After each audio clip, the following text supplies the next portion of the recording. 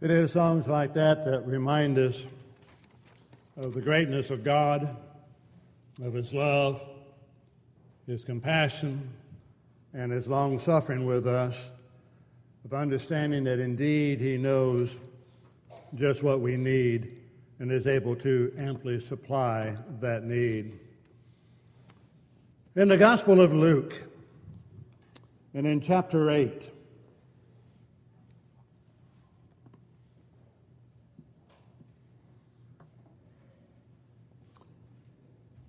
Jesus is passing through every city and village. He's preaching and bringing glad tidings of the kingdom of God. And then there's a multitude that gathers together, and they came from every city to hear what he had to say. And he spoke by a parable. A sower went out to sow his seed. And as he sown, some fell by the wayside, and it was trampled down, and the birds of the air devoured it. Some fell on rock, and as soon as it sprang up, it withered away because it lacked moisture. And some fell among thorns, and the thorns sprang out with it and choked it. But others fell on good ground, sprang up and yielded a crop 100-fold. And when he had said these things, he cried, "He who has ears to hear, let him hear." John will bring out similar statement in the book of Revelation, talking about let every church hear. Those who have the ears, let them hear what the Spirit says to the churches. We often call this the parable of the sower. But as he asks the question, or makes a statement there in verse 8, he who has ears to hear, let him hear. The sower had not changed. The seed, which is the Word of God, has not changed. What changed was the listeners and how they chose to listen to what God was saying, or what God is saying to us through His Word. The disciples had difficulty in understanding that and asked him to begin to explain what that parable meant. And it says in 10, "To you it has been given to know the mysteries of the kingdom of God, but to the rest it's given in parables, seeing that they may see and hearing that they may not understand." Now the parable is this: the seed is the Word of God. The seed does not change. God's Word does not change. It's going to be scattered, but how it impacts the hearts, that's going to change. Not the Word, but the impact on the heart, depending on how one has chosen to respond to what God has done and what God has said.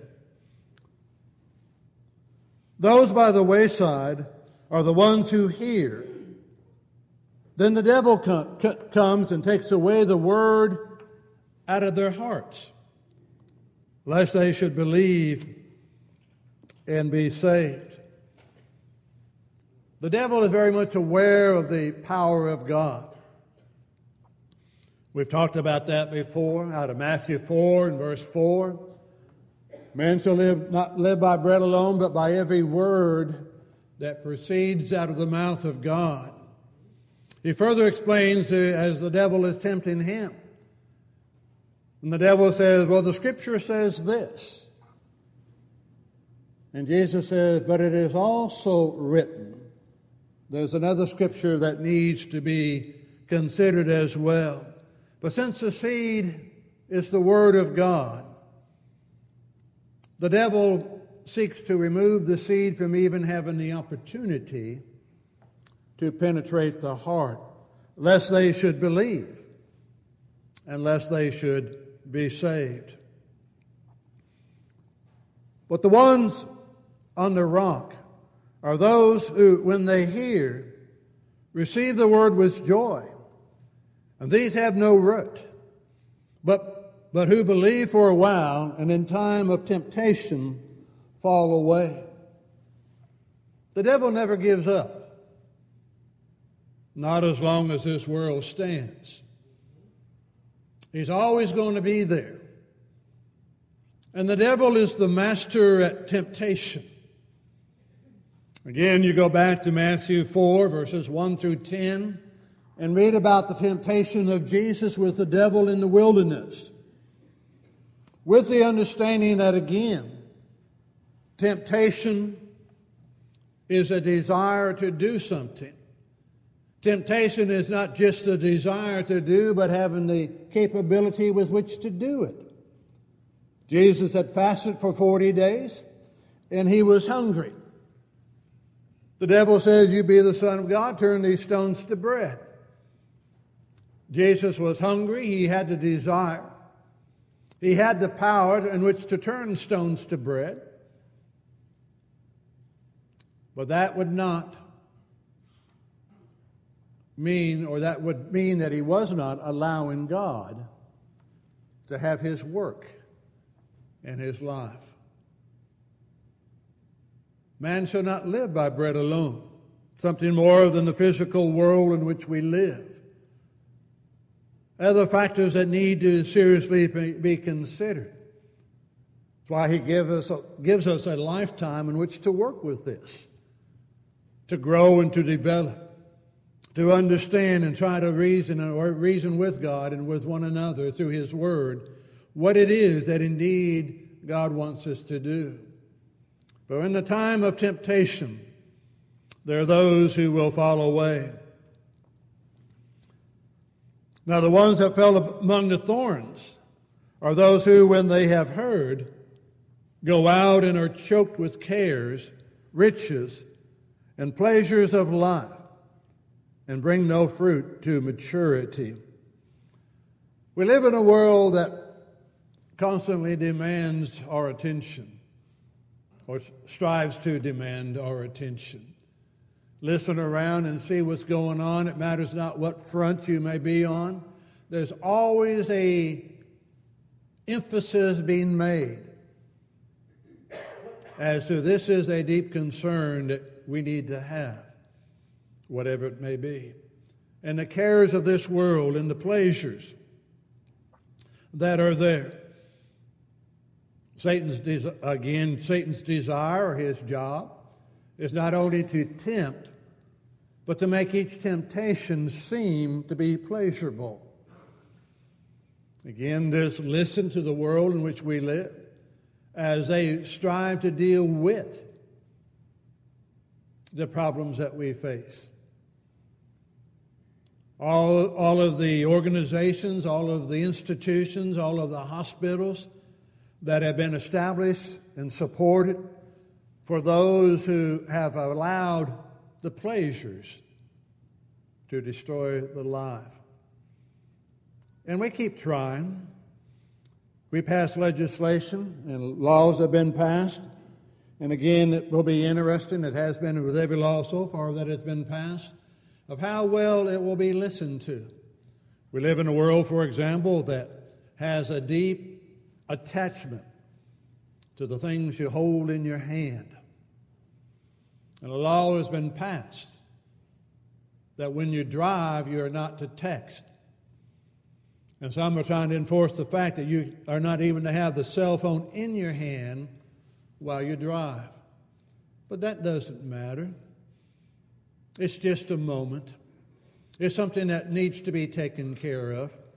Again, as some of us grow older, remember the days when oftentimes you left the office to get away from the phone. And now you carry the phone with you.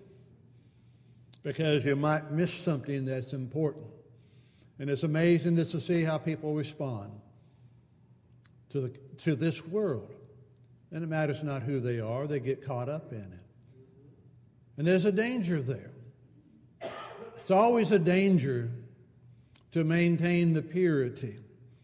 How many organizations, how many drug manufacturers, how many car manufacturers, any business you want to mention have to constantly be aware of the danger of maintaining purity, because it does not take long for one impurity to destroy.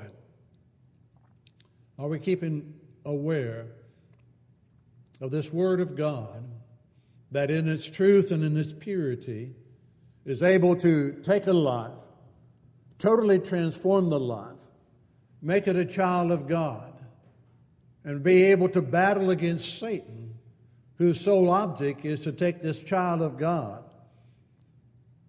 and to bring the child of God back in to the realm of Satan. And it only takes a little bit at a time. You just keep chipping away and see what happens. You see it all the time as you drive around, as you walk around and look at various things. You ever been around a place where there's a drip, where water is dripping on the concrete? And you just watch it over a period of time and see what happens.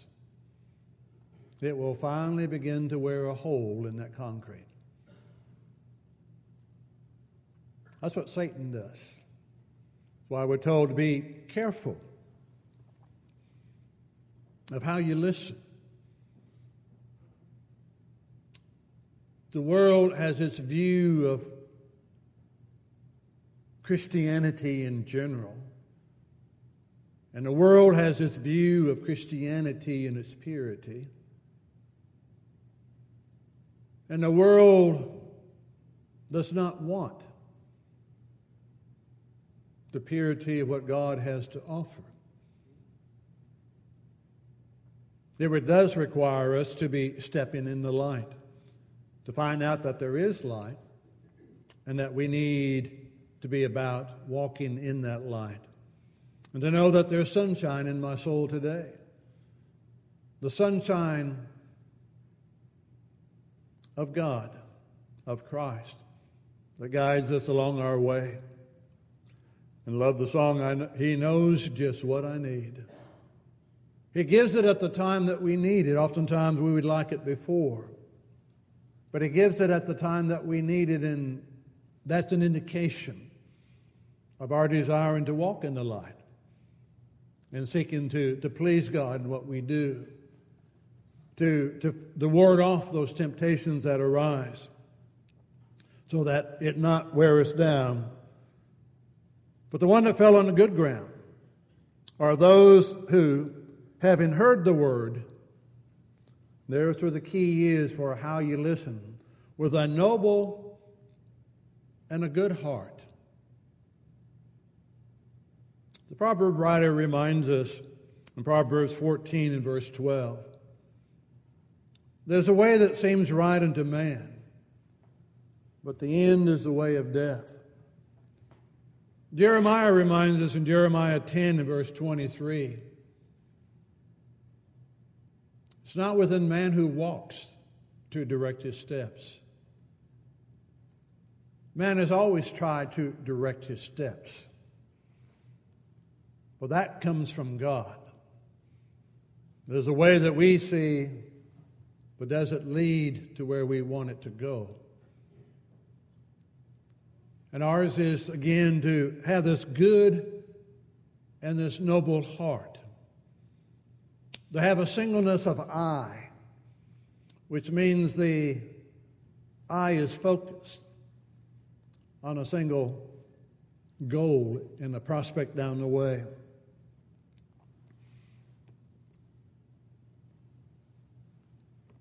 Earlier when Pat was having some eye problems, afterwards, after some of the surgeries, we'd be driving down the roads, and all of a sudden, as she'd be talking about, the cars would be coming towards her. She wasn't driving, but the cars would be coming towards her, and all of a sudden they split.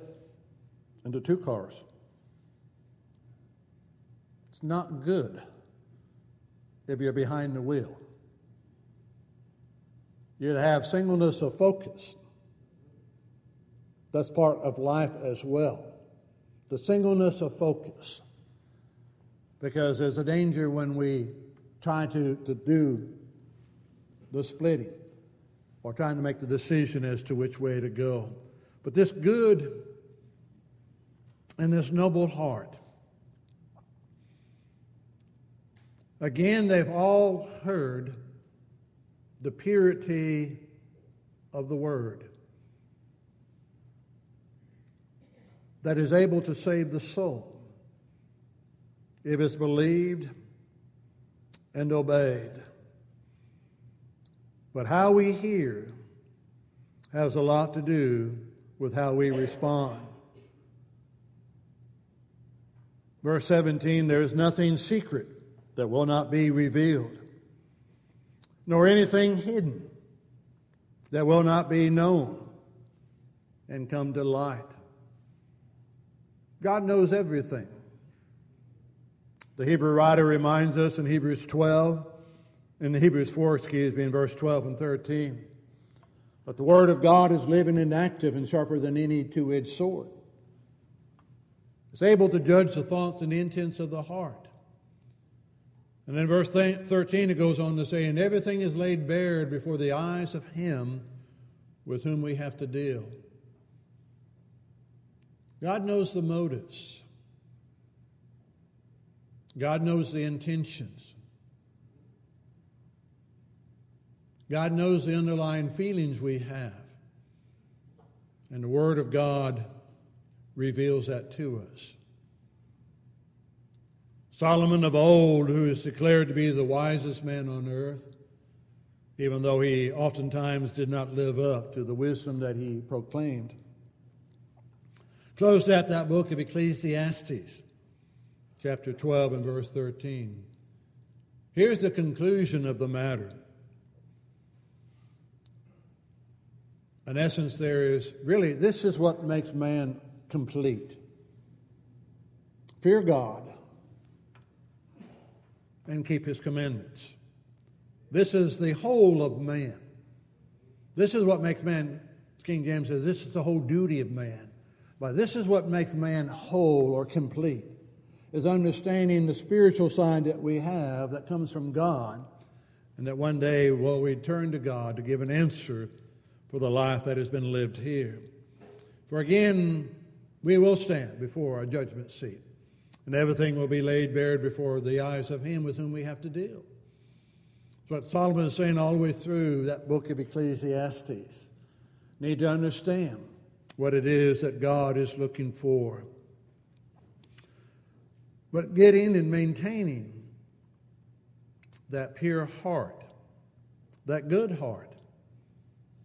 Again, as Jesus was declaring at the end of what we call the Sermon on the Mount in Matthew 7, verse 23 and 24. The one who hears and does is the wise man. The one who wants to do. The one who understands. We're not on our own here. We're being influenced. We are people who are influenced. And we have an impact on others. It's what type of influence are we having?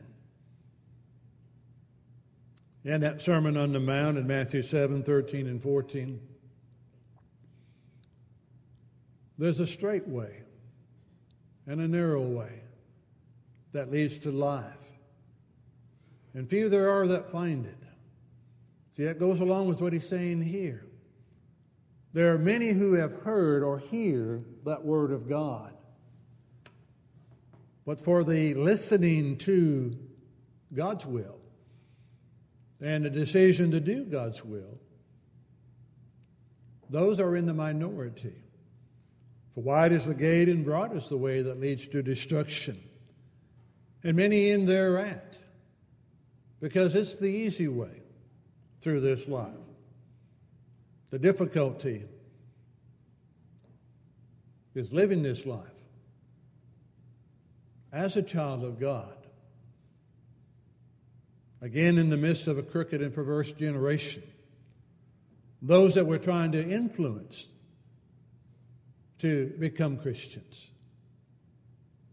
to learn what it is that God wants from them. And that's not just for this life, although living a Christian life is good in this life, but it's more so for that eternal life that will be ours one day for those who have been faithful to Him. How are we listening? We all are listening this evening, but we're all listening in a variety of different ways. We do that in the life we live and everything that we listen to. I mean, that's just part of our human nature, if you will. It's part of our spiritual nature as well. We listen in a variety of different ways. That doesn't apply to me. I hope somebody else is listening to this. They really need to hear it. Wish so-and-so was here because they really need to hear this. It has some application to me. How are we listening?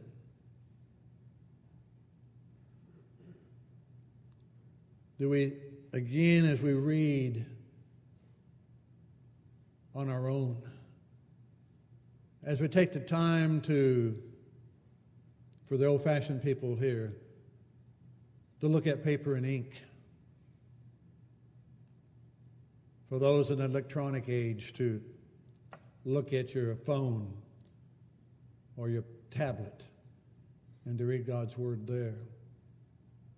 How are we listening?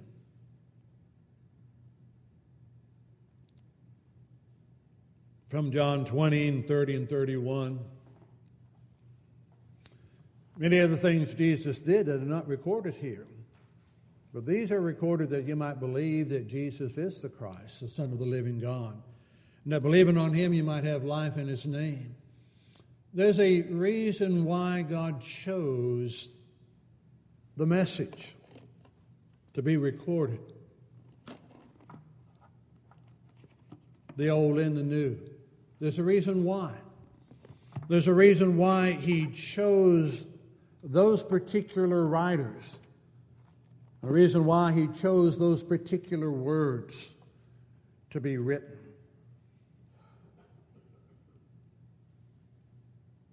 Again, the sole purpose is so that a soul can find salvation through the blood of Jesus Christ. And then with that, the hope of eternal life with God one day in heaven. To seriously believe and understand Jesus' words in John 14, verses 1 through 3. Let not your heart be troubled. You believe in God? Believe also in me. Jesus speaking. In my Father's house are many mansions. If it were not so, I would have told you. And I go and prepare a place for you, that where I am, there you may be also. And if I go and prepare a place for you, I will come again to receive you unto myself, that where I am, there you may be also. And elsewhere you talk about comforting one another with these words. The task seems insurmountable, if you will. Holy lives in an ungodly world. An attitude, a characteristic that reflects an imitation of Jesus. How He lived, how He walked, how He talked, how He dealt with His disciples, how He dealt with the scribes, the Pharisees, those hypocrites at times as He calls some. How He dealt with the leaders, how He dealt with the people. How He even dealt with the Gentiles. with that desire that one day they can have the ears with which to hear and a heart that will respond and a life that will be given to God who is above. So again, how are you listening? You're the soil. The 4 types are clearly defined. 3 have very similar results. 3 are very similar, if you will, just in a matter of degrees, if you will.